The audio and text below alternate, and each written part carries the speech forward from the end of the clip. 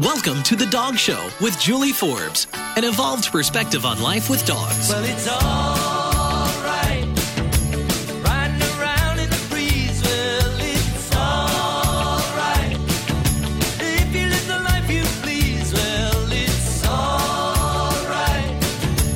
Doing the best you can. Well, Welcome to The Dog Show with Julie Forbes. Great to be here today, as always. It's a gorgeous day here in Seattle.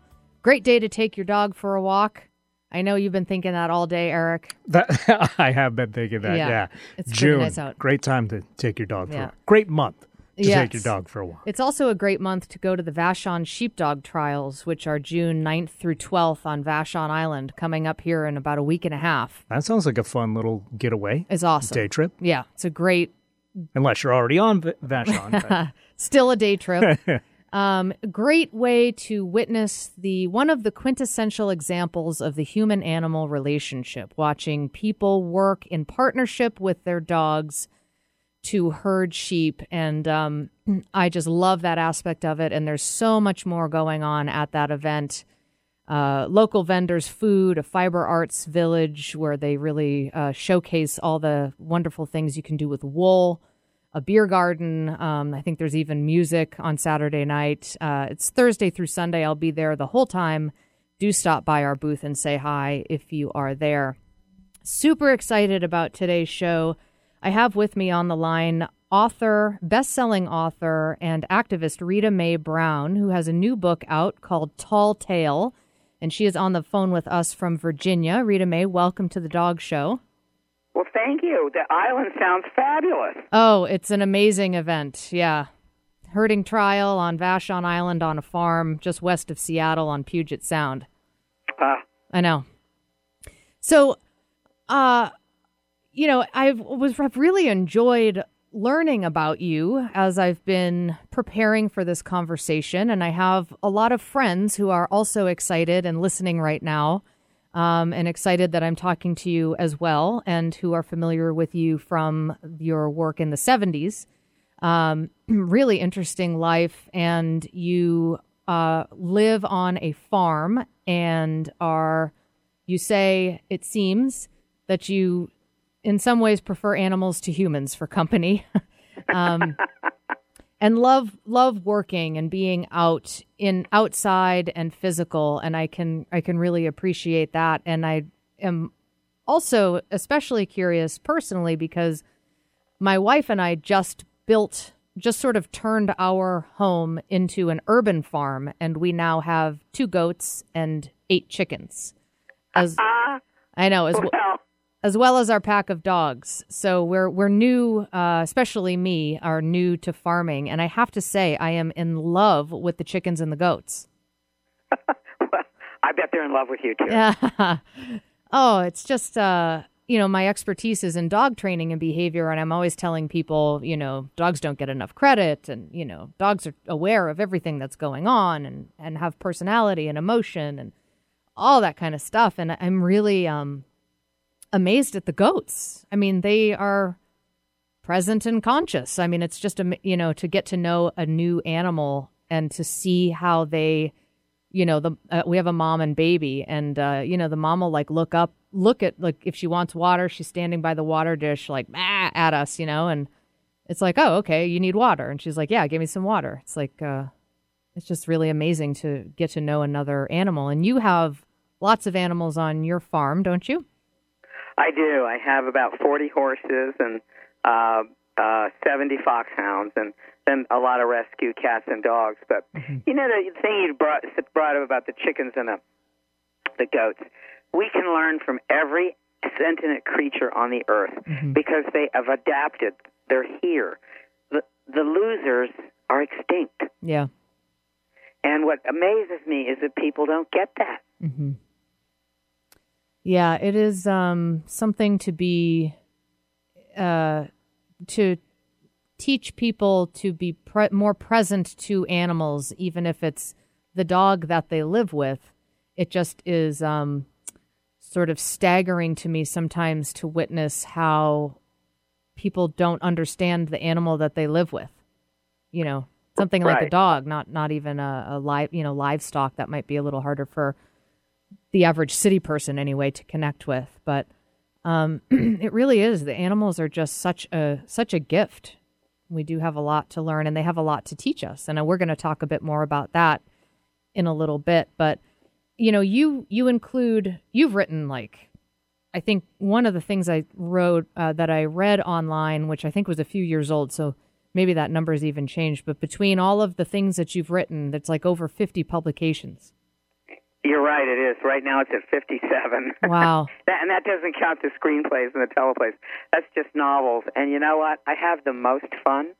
Yeah. I mean, I hope by the time I'm dead, there will be 200. Me too. Thanks. So what percentage of those are the types of books where you include animals as characters? Roughly. Well, as forefront characters, I'd say about half of these books, because there's the sneaky pie books, the mystery books, where the two cats and the dogs often figure things out. And then there's the fox hunting book, which is really lots of fun, because the hounds, the horses, and the foxes and the birds are way ahead of the people. But even in the what I would call standalone books, there's usually one or two animals that are there as a pet. They're often observant, and they don't necessarily talk to you, but they know everything that's going on. Yeah. Do you remember what your inspiration was the first time you included animals in your writing?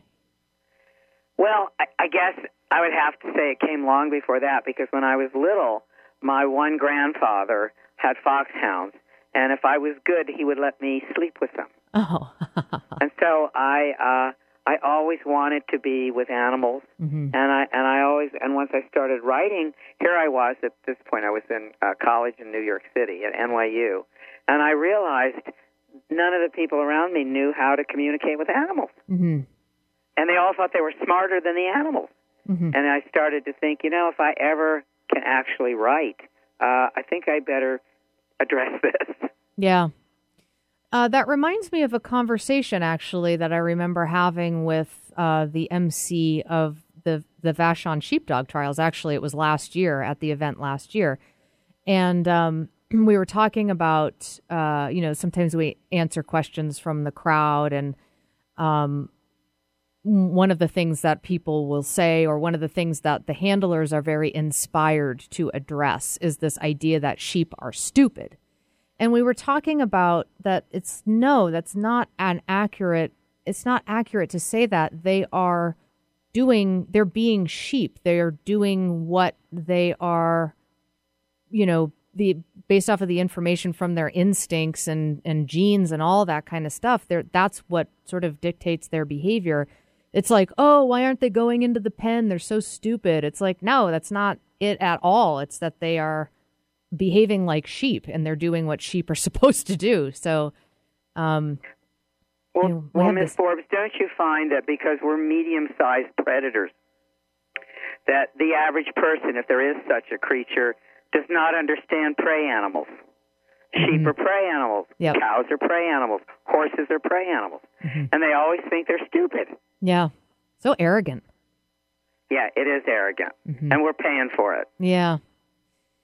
Well, so you've had a connection with animals for as long as you can remember. There's a bunch of photos from your, I think, of family, black and white photos, and it seemed like everybody was holding a cat. Yeah, it's true. Well, my one grandfather was a horse trainer. My great uncle was a horse trainer. Uh-huh. My natural mother rode the horses and got them ready for people. Mm-hmm. My first cousin once removed is the person who raised me. That's who I think of as mother, mm-hmm. who had a fabulous eye for a horse, but also loved cats, just adored them. Mm-hmm. And so I grew up with all kinds of animals and people who really cherished them. And they also actually liked one another, which was kind of fun. You'd sit on the porch, because remember there was no air conditioning then, because I'm pretty old.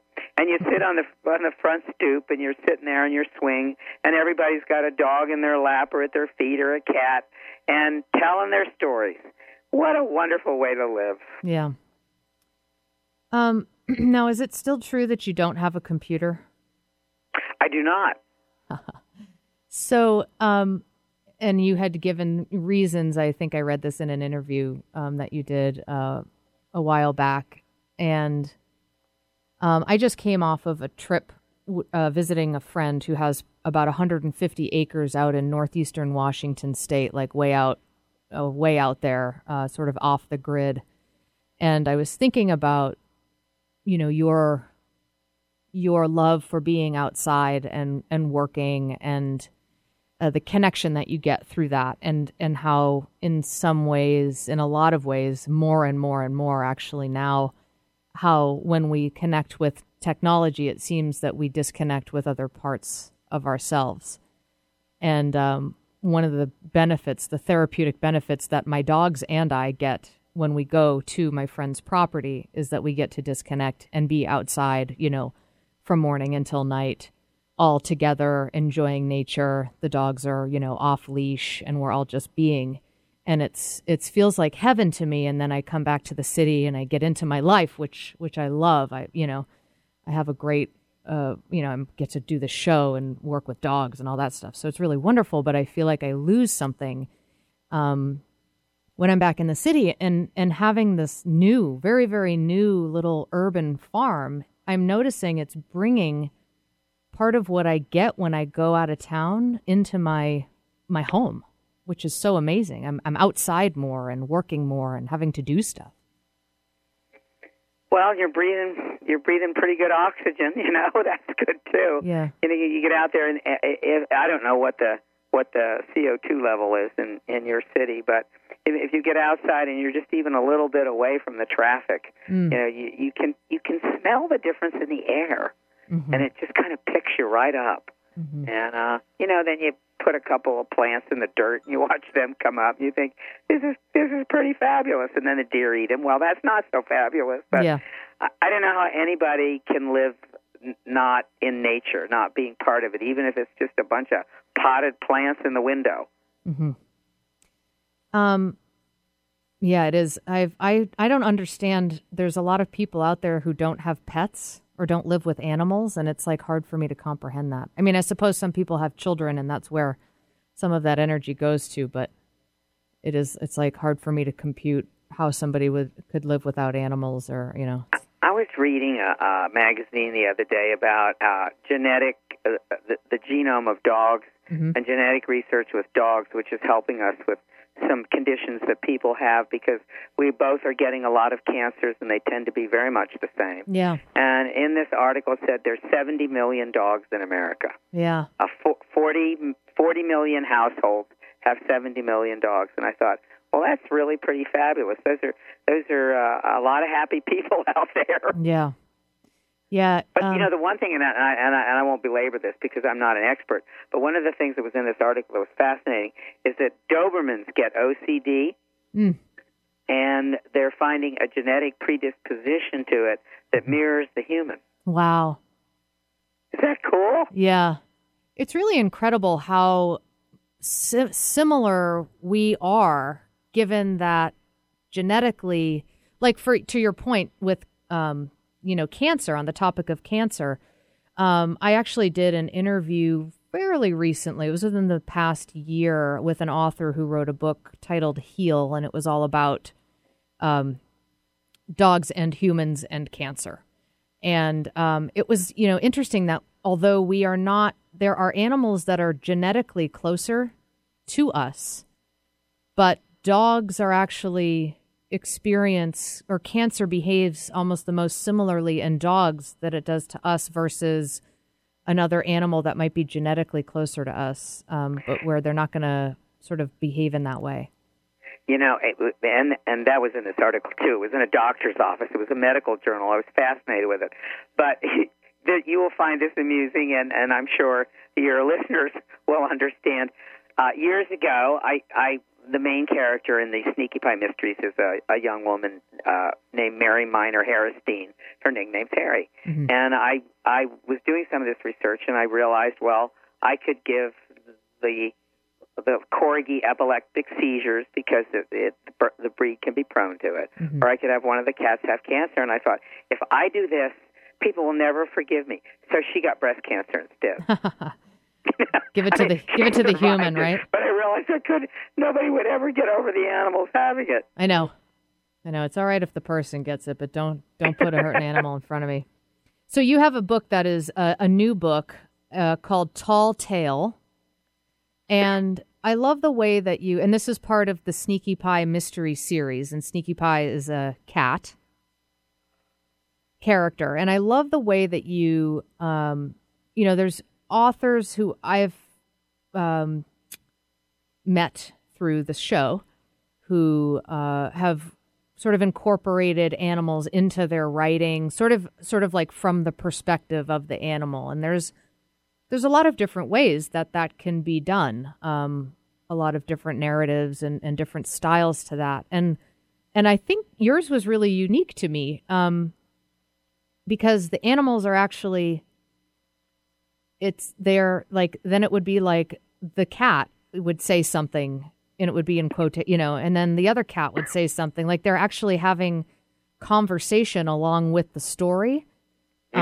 Just as much as the human would be. It was really interesting, and I was struck by how quickly we got to know the animals' different personalities through how you write them. Well, thank you.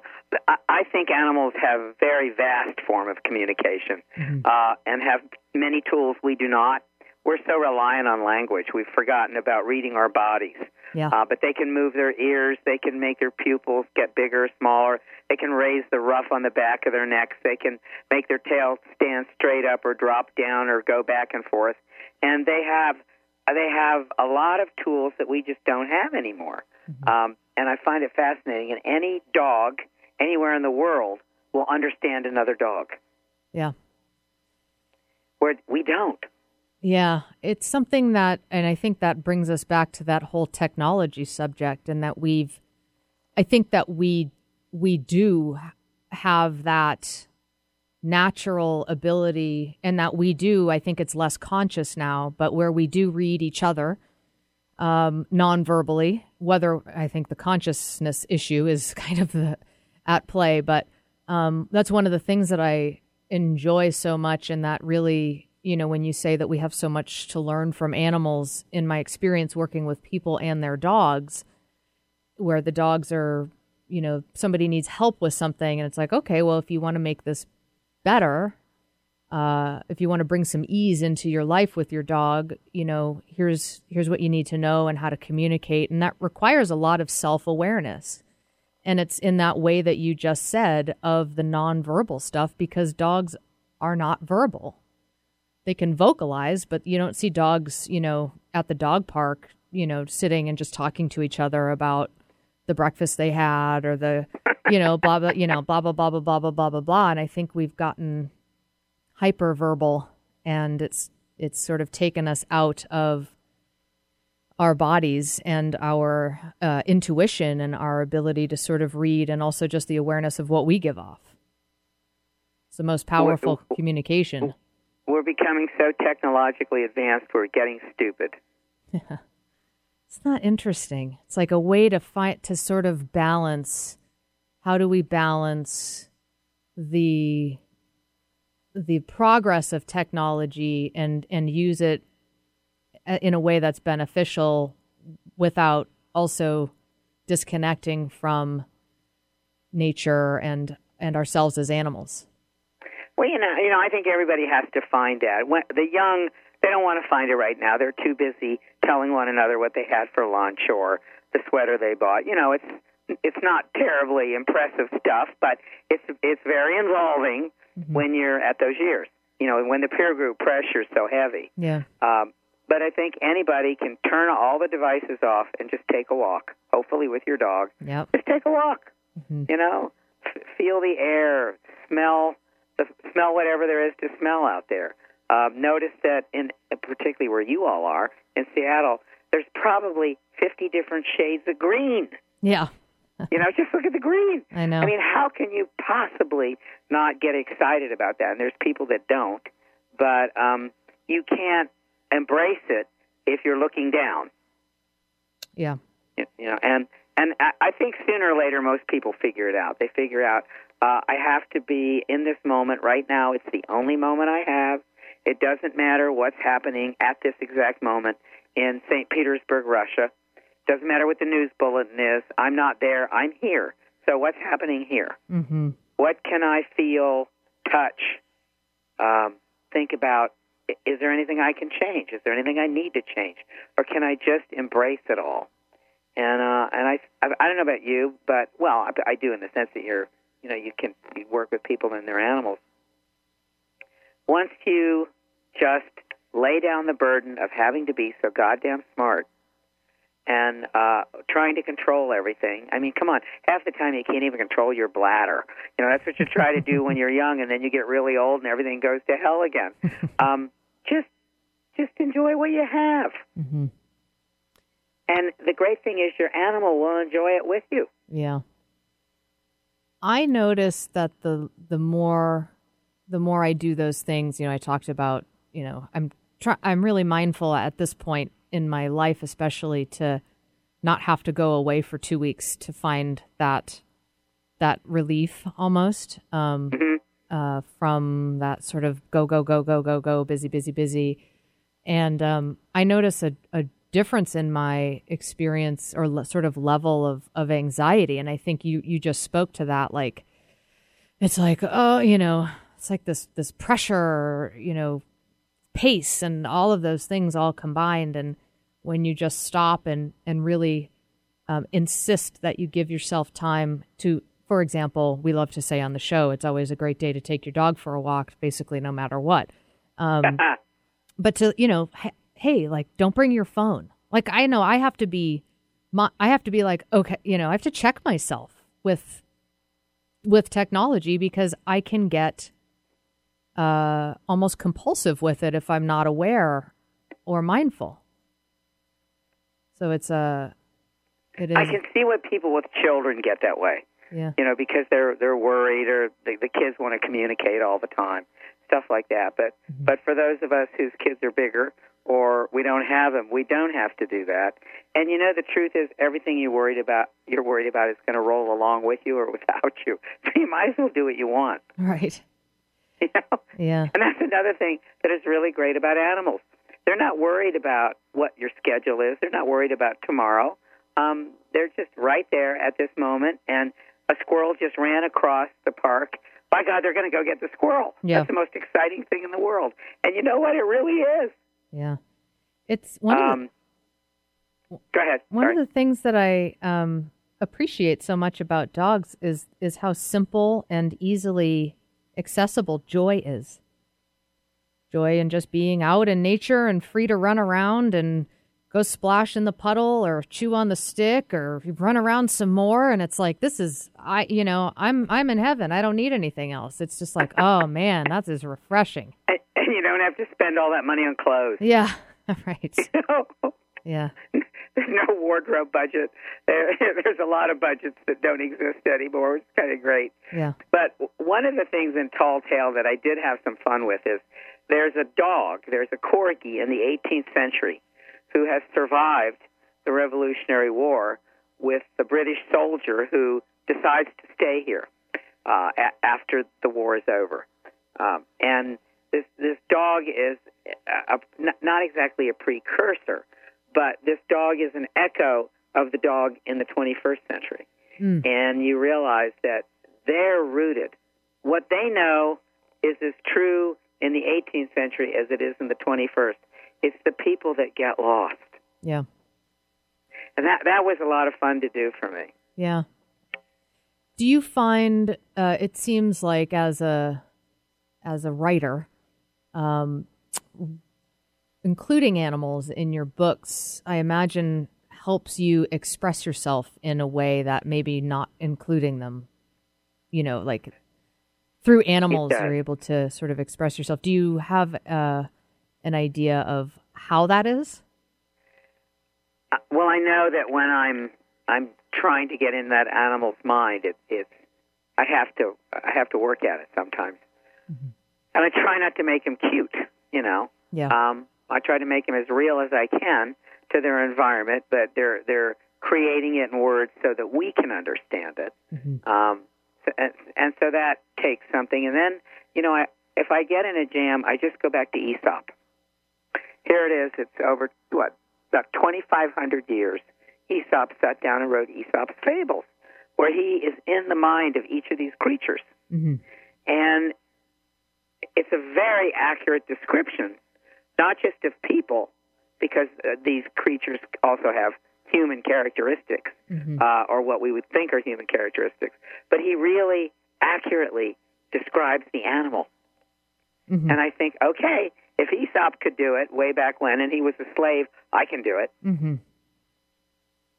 Well, especially with your connection, your just natural connection and experience. I mean, the combination of the two. I imagine you are, in fact, very tuned in and able to, I think, accurately communicate at least the emotion and personality aspect of it, you know? I hope so. But, and this is one of the problems with monotheism, which you may not want to hear. But at any rate, if you look at the Olympians, some of them have tremendous connections with animals. Athena and her owl can communicate with no problem at all. Artemis, who the Romans called Diana, has a pack of hounds, but she can communicate with all of nature. And she understands them, and they understand her, and she's one of them in a way. Mm-hmm. I mean, she is a goddess, but she is a goddess to them as well. And for Zeus, it was the eagle, which is one of the reasons throughout history, whenever a state decides to become imperialistic, they usually pick the eagle or the lion for their totem, so to speak. Mm-hmm. And you look at this stuff and you realize we've always known. Yeah. And then we lost it. Well, we lost it. We put it. A lot of people put it aside. In Genesis, you shall have dominion over all of the earth. Yeah. That's exhausting. You got to control everything and think you're smarter than they are. Yeah. Of course, including women. Right. It doesn't really work, does it? No, it doesn't. It's not good for anybody. Now, I have some thoughts. I hope to have you for a few more minutes. We're going to take a break. I have some thoughts sort of moving in that direction around my experience working with dogs and women in particular, and conversations about personal power and also about how our society values masculine and feminine energy, and sort of getting into definitions of different types of power, and this all being brought up through my experience working with women and their dogs, oftentimes in a way that has them at least somewhat assert an agenda, and sometimes that's unfamiliar or uncomfortable. And I imagine with your background in activism and feminism that you will have some thoughts about this. So we're going to take a quick break, and we'll be back for as long as we can have Rita Mae Brown. Check out her new book, Tall Tale. It is on sale now wherever you can buy books. And you're listening to The Dog Show with Julie Forbes. Squirrel, squirrel, squirrel, squirrel, squirrel, squirrel, squirrel, squirrel, squirrel, squirrel, squirrel, squirrel,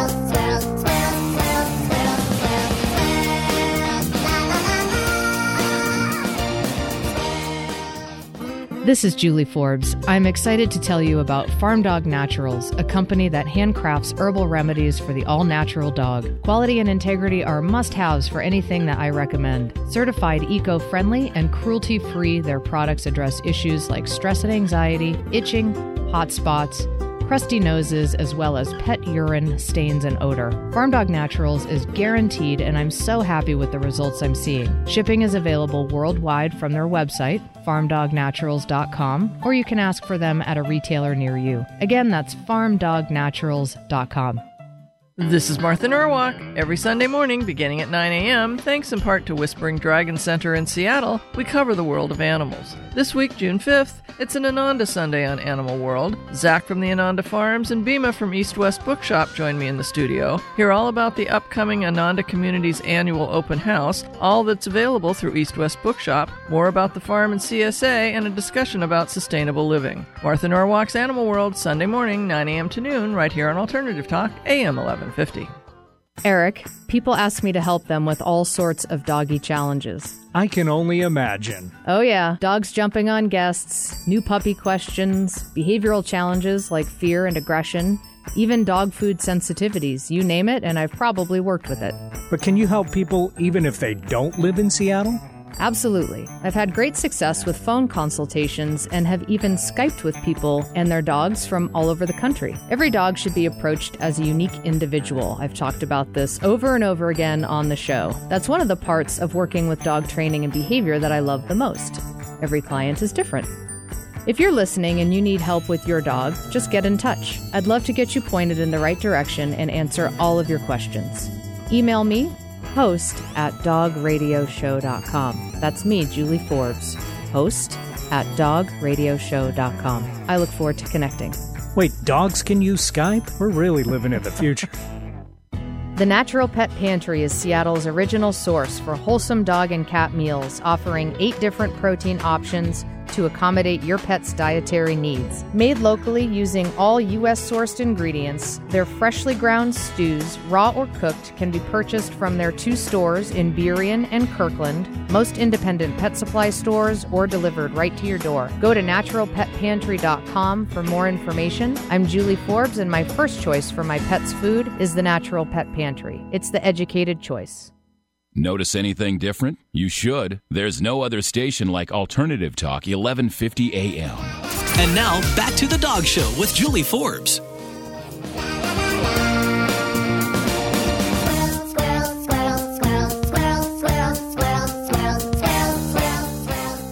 Oh, if that isn't a dog theme song, I don't know what is. If a dog could write a song, yeah, it would be that song. Maybe rabbits too. Squirrels, squirrels, squirrels. Funny. All right, well, we are back talking with author and activist Rita Mae Brown from Virginia. Rita Mae, welcome back to the Dog Show. Thank you.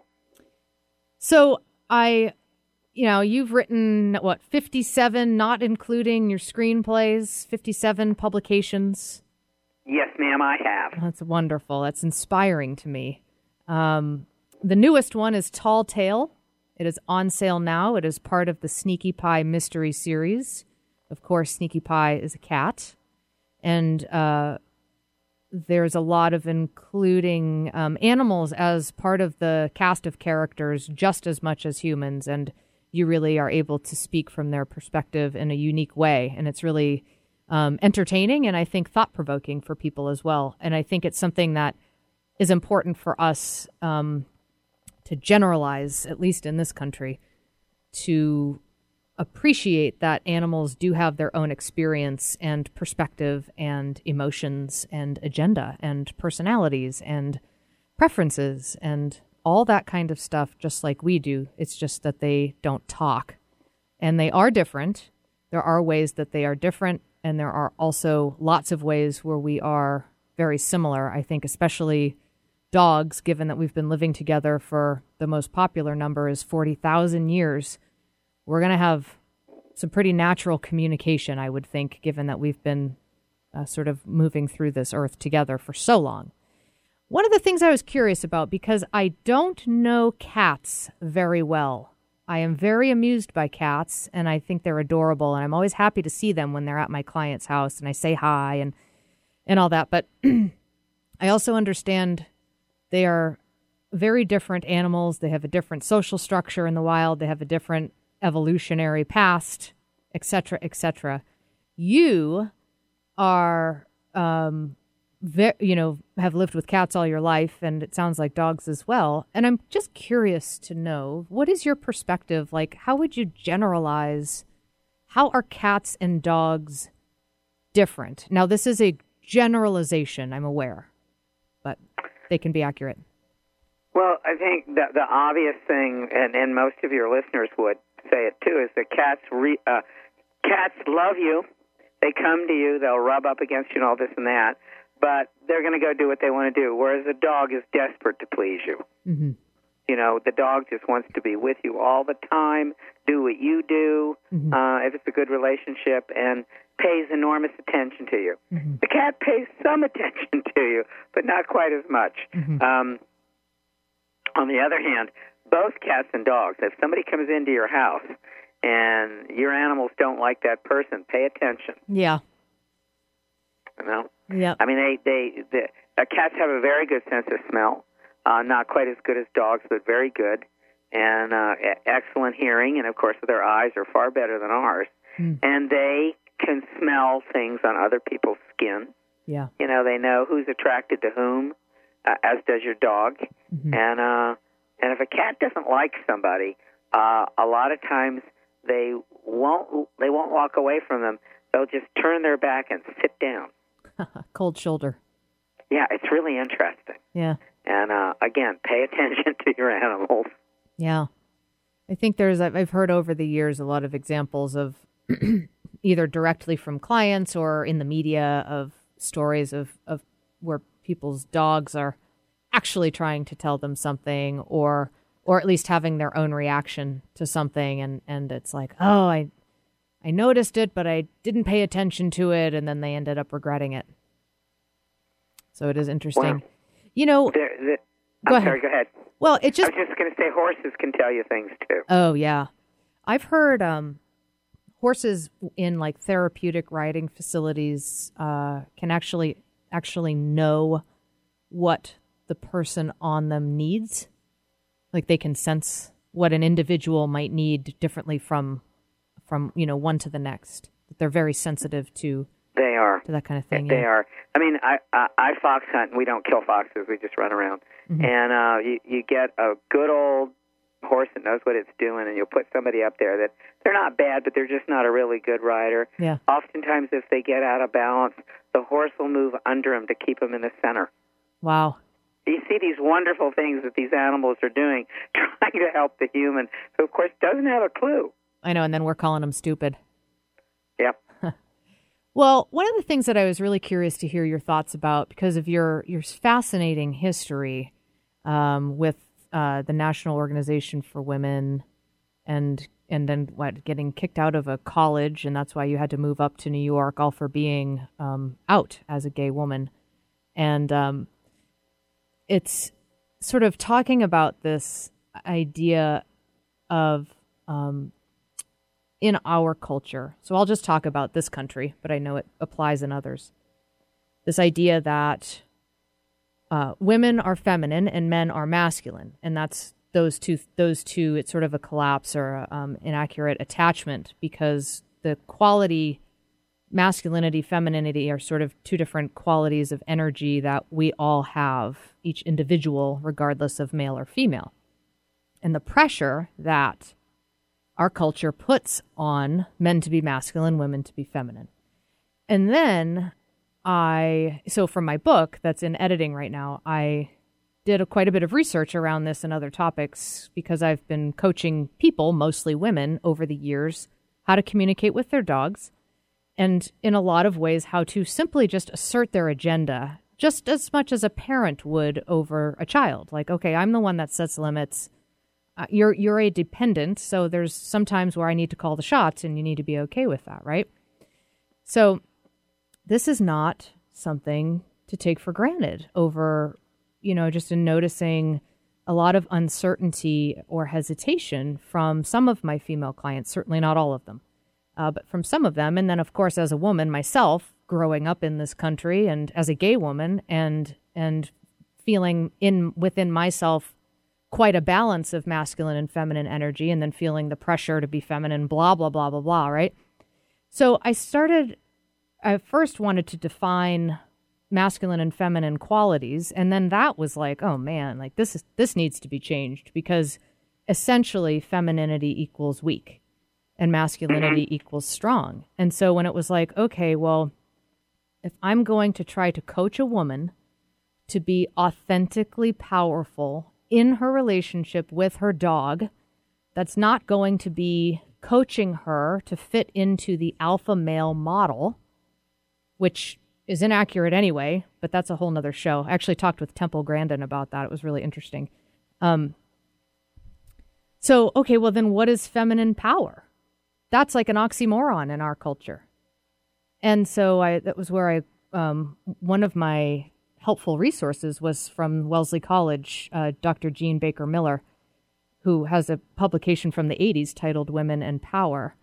And she talks all about this definition of power and all that. But I think we have this collapse in our culture, and it manifests in working with dogs as one example, where we are afraid. Women tend to be afraid or hesitant to express power. And, then it's kind of like, well, what even is that if it's authentic? And there's so many reasons for that. And I know that you have spoken about this in some of your interviews for why. And the one thing that's so lovely about our relationship with our dogs is that they can provide us an opportunity to practice that in ways that we can then bring to other parts of our lives and other relationships. So I'm curious to hear your thoughts about, and your experience with, women in power, feminine power, and I know you've spoken about it before, but, what do you think about that idea? Well, way back when Betty Friedan first tried to organize people, she and I never got along. Of course, I was considerably younger, but she wanted good reviews in the press. She wanted TV shows to have her on and present her in a good light. And I used to say, which she hated, was, well, isn't that a little bit like Lenin wanting a great review in the St. Petersburg Times? What you're doing is challenging an entire power structure. Right. Why do you want to be liked? Why do you want to be a proper lady? Mm-hmm. You don't do that. You kick ass. Yeah. The way you make the people in power pay attention is you cause pain. Yeah. You're not going to seduce them into it. You hurt somebody and they wake up. Yeah. They either listen and say, well, maybe I better give this person what they want, or they try to crush you. Yeah. But if they just see you as non-threatening or, just another woman with a great rack and they want to go to bed with you, maybe you'll get a nice watch or some earrings. Mm-hmm. Right. That's not good enough for me. Right. But the women were furious with me. Yeah. And, of course, I was the only one saying these things at that time. And they threw me out and all this and that. But over the years, I have come to realize more and more how, and this is, I'm not saying I was right about everything, but I was right about this. You do not woo your enemies by being what they define you as. They define you as weak. Mm-hmm. Or whatever. You don't become that. You become the exact opposite. You have got to hurt them. You got to cause them pain. You got to cost them money. Mm-hmm. And then all of a sudden things get different. And one of the things that's great about America is if Gloria Steinem and I had raised the issues we raised in Russia, we'd still be in jail. If we raised them in the Middle East, we'd be dead. Yeah. If we'd raised them in France, we'd be excommunicated. We're still here. Mm-hmm. America really is an amazing nation. Men didn't want to hear this, and a lot of women didn't either, because their well-being depended on men. Yeah, exactly. So you're gonna take care of massa, as we say down south. Yeah. And they did. And we threatened to upturn the whole apple cart. Those are the kind of women who had dyed poodles. Uh-huh. You know what I mean? Yeah. Lap dogs. Right. Because that was appropriately feminine. You never saw them with a Great Dane or anything like that. Right. Not every woman was that way, but... Sure. Well, it's interesting, this whole thing with femininity and the pressure is like, and you really have to appreciate it's a survival mechanism. It's not just, just change your mind. This is centuries, millennia of needing to be liked to survive, needing to be liked by men to survive, because there was a time not too long ago where women had no power legally, had no rights, had no way to own land, vote. It was just dependent, basically. And so it was a survival technique to be likable. And yeah, legally accepted. We were chattel. Yeah. Yeah, so it's a deep-rooted. And there's other aspects to that as well. I think that also if we think of power, almost has a negative connotation, which is so sad. Power equals destruction. And a lot of us have experienced that in the world, and a lot of women, especially personally. Power is power over. And one of the things that I think for us to redefine is, especially if we're talking about feminine power, that it's really an expression of being having being powerful as an individual and while also empowering others, rather than having it be this sort of top-down. One of the things that I came across was this difference in leadership models, sort of contrasting the whole, ladder hierarchy model that's would be considered a more masculine linear model. I think this was from a book from, it was either the 70s or 80s. And it was included an interview with the founder, I believe, of the Girl Scouts. And she was talking about this different leadership model that was, if you visualized a spider web, where the leader, the head, is in the middle, actually not on the top. And everyone goes out in, rings, and then there's lines connecting everybody. So this idea of empowering others as an expression of power, but in a way that doesn't give away our own power. So not like hyper nurturing. So it's like you can be powerful and empower others at the same time. And I think relating it to dogs, there's this collapse in the dog training industry of like, oh, don't ever tell your dog no. Because, no, we don't want to be. It's like if you ever tell your dog no, it means that you are harsh and like a harsh abusive punisher. And it's like, well, hold on. I mean, there's a lot of space in between those two things.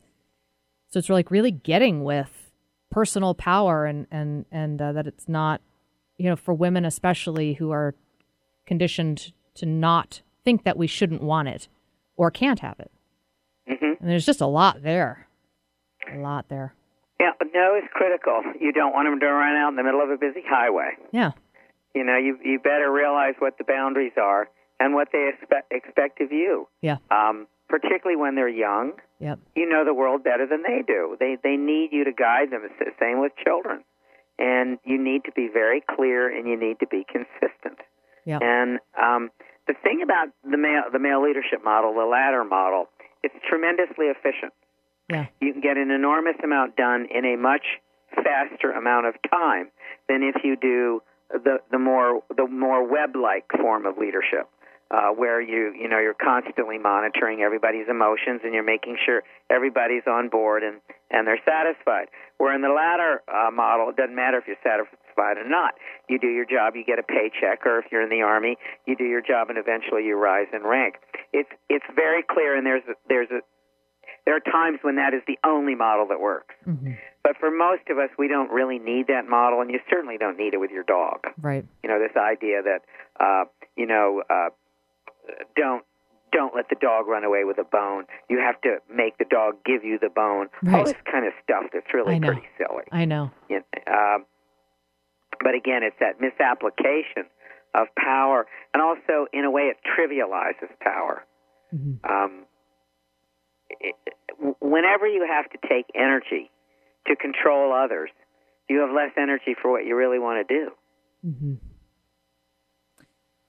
And for most of us, those have been the power models, which is you're in control of other people, or whether it's the CEO of a major organization, whether it's a brigadier general, whether it's a member of Senate or whatever, you're the person in control, and you have no life. Yeah. If you think about it. Yeah.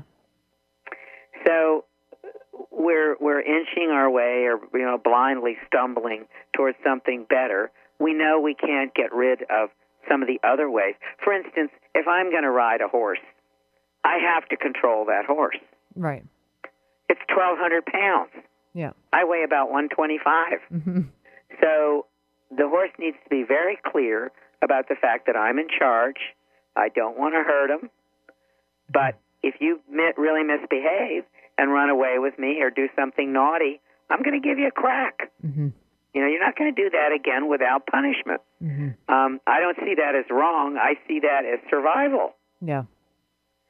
And a lot of people, they don't live in the real world anymore. They live in a world of papers and books and whatever's on the computer. So they don't have to work with horses. They don't have to work with cats and dogs. They don't even really have to work with other people that much. Yeah. They sit in cubicles and punch buttons. Yeah. And people, just as dogs, they need to know where they stand. Mm-hmm. And again, that doesn't mean you necessarily have control over them, but they need to know, where do I stand? What is expected of me? And do you know more than I do? Right. And if you do know more than I do, then I would like to learn it. Right. I think there's an element of respect, two-way respect in these relationships as well that is, sort of understood, that even in the context of providing consequences for certain behaviors, that it's all done with respect and in a way that's just appropriate and natural for the animal. I mean, one of the things for dogs that I always go back to when I hear somebody say you should never tell your dog no is like, well, dogs tell each other no, so why wouldn't... Yes, they do. Why wouldn't... They would sort of think that was weird if we didn't set limits ever, Well, and if they don't know where the boundaries are, they'll walk all over you. Yeah. And so will people. Yeah. You have, and this is one of the problems with personal space for women. Men are always invading women's space. Even gay men. They don't even think about it. They'll sit down on a bus and spread out. Yeah. That's rude. Yep. Whereas the woman will very often make herself smaller to make room for more people. Right. But that invading of space is, again, the woman has not made her space clear. Yeah. I say give the guy an elbow in the ribs. He'll figure it out. And people will say, oh, you're terrible, you're this, you're that. Well, maybe I am, but everybody knows where they stand around me. Yeah. And right? nobody's going to push me over, including my horses, my hounds. And I'm not a mean person, but these are my physical boundaries. Don't touch them. Why is that so hard? Yeah. And then you get all of these rape cases in college and stuff like this because neither the men nor the women know where the boundaries are. Yeah. Everybody's confused. You get a couple of drinks in them, and whatever self-control they had is out the window. Yeah. And the males are always demonized. And I don't really believe that. I don't believe every college-age man is an incipient rapist and wants to harm women. Yeah. I just think neither side really knows what's going on, and they don't even know their own bodies yet. Yeah. Oh man, there's just so much there. I know, and we've made politics out of this. Title IX has been used to hurt people. I was so happy when it was passed, and now I look at it like, oh boy, this has become a weapon. Mm. But it's the same with a dog. If you let your dog jump up on you with muddy paws, the dog is going to keep doing it. Mm-hmm. People are the same. Yep. No muddy paws. Well, space is a huge one for animals, and we feel like we're just getting going, and we're going to have to wrap up here because we're getting to the end of the hour. This is often the case. But, talking about space is like being aware of your an individual's own relationship with their own space and how you communicate that with your dog, for example, and just an expectation of space respect. And no, you don't do that to me, and you have to be the one to communicate that. You don't, someone else isn't going to set that for you. And dogs can be a great reason for people to have to start to pay attention to that, because then they have a dog who's jumping on guests or whatever, and right. So they really are. Animals are such a blessing, and we have so much to learn from them, and it's just a wonderful conversation to be in, and we are kind of at the end of the show now. I feel like I could talk with you for a few more hours, but your new book is called Tall Tale. It is on sale now, part of her Sneaky Pie mystery series. Rita Mae Brown has written over 50 publications and is an excellent author, and I highly recommend her books. It's been a real pleasure having you on the show and getting to meet you, quote unquote, and chat with you. I really appreciate your time today. Well, thank you. And if I can leave with one last thought, it's that the best friends come on 4 feet. Yes. And you have a lot of them there on your farm. I do. Yeah. Well, we have 10 new friends, chickens and goats, and we're loving them. And thanks so much for your time today, Rita Mae Brown. Check out her new book, Tall Tale, and stay tuned for some messages from our partners. You're listening to The Dog Show with Julie Forbes.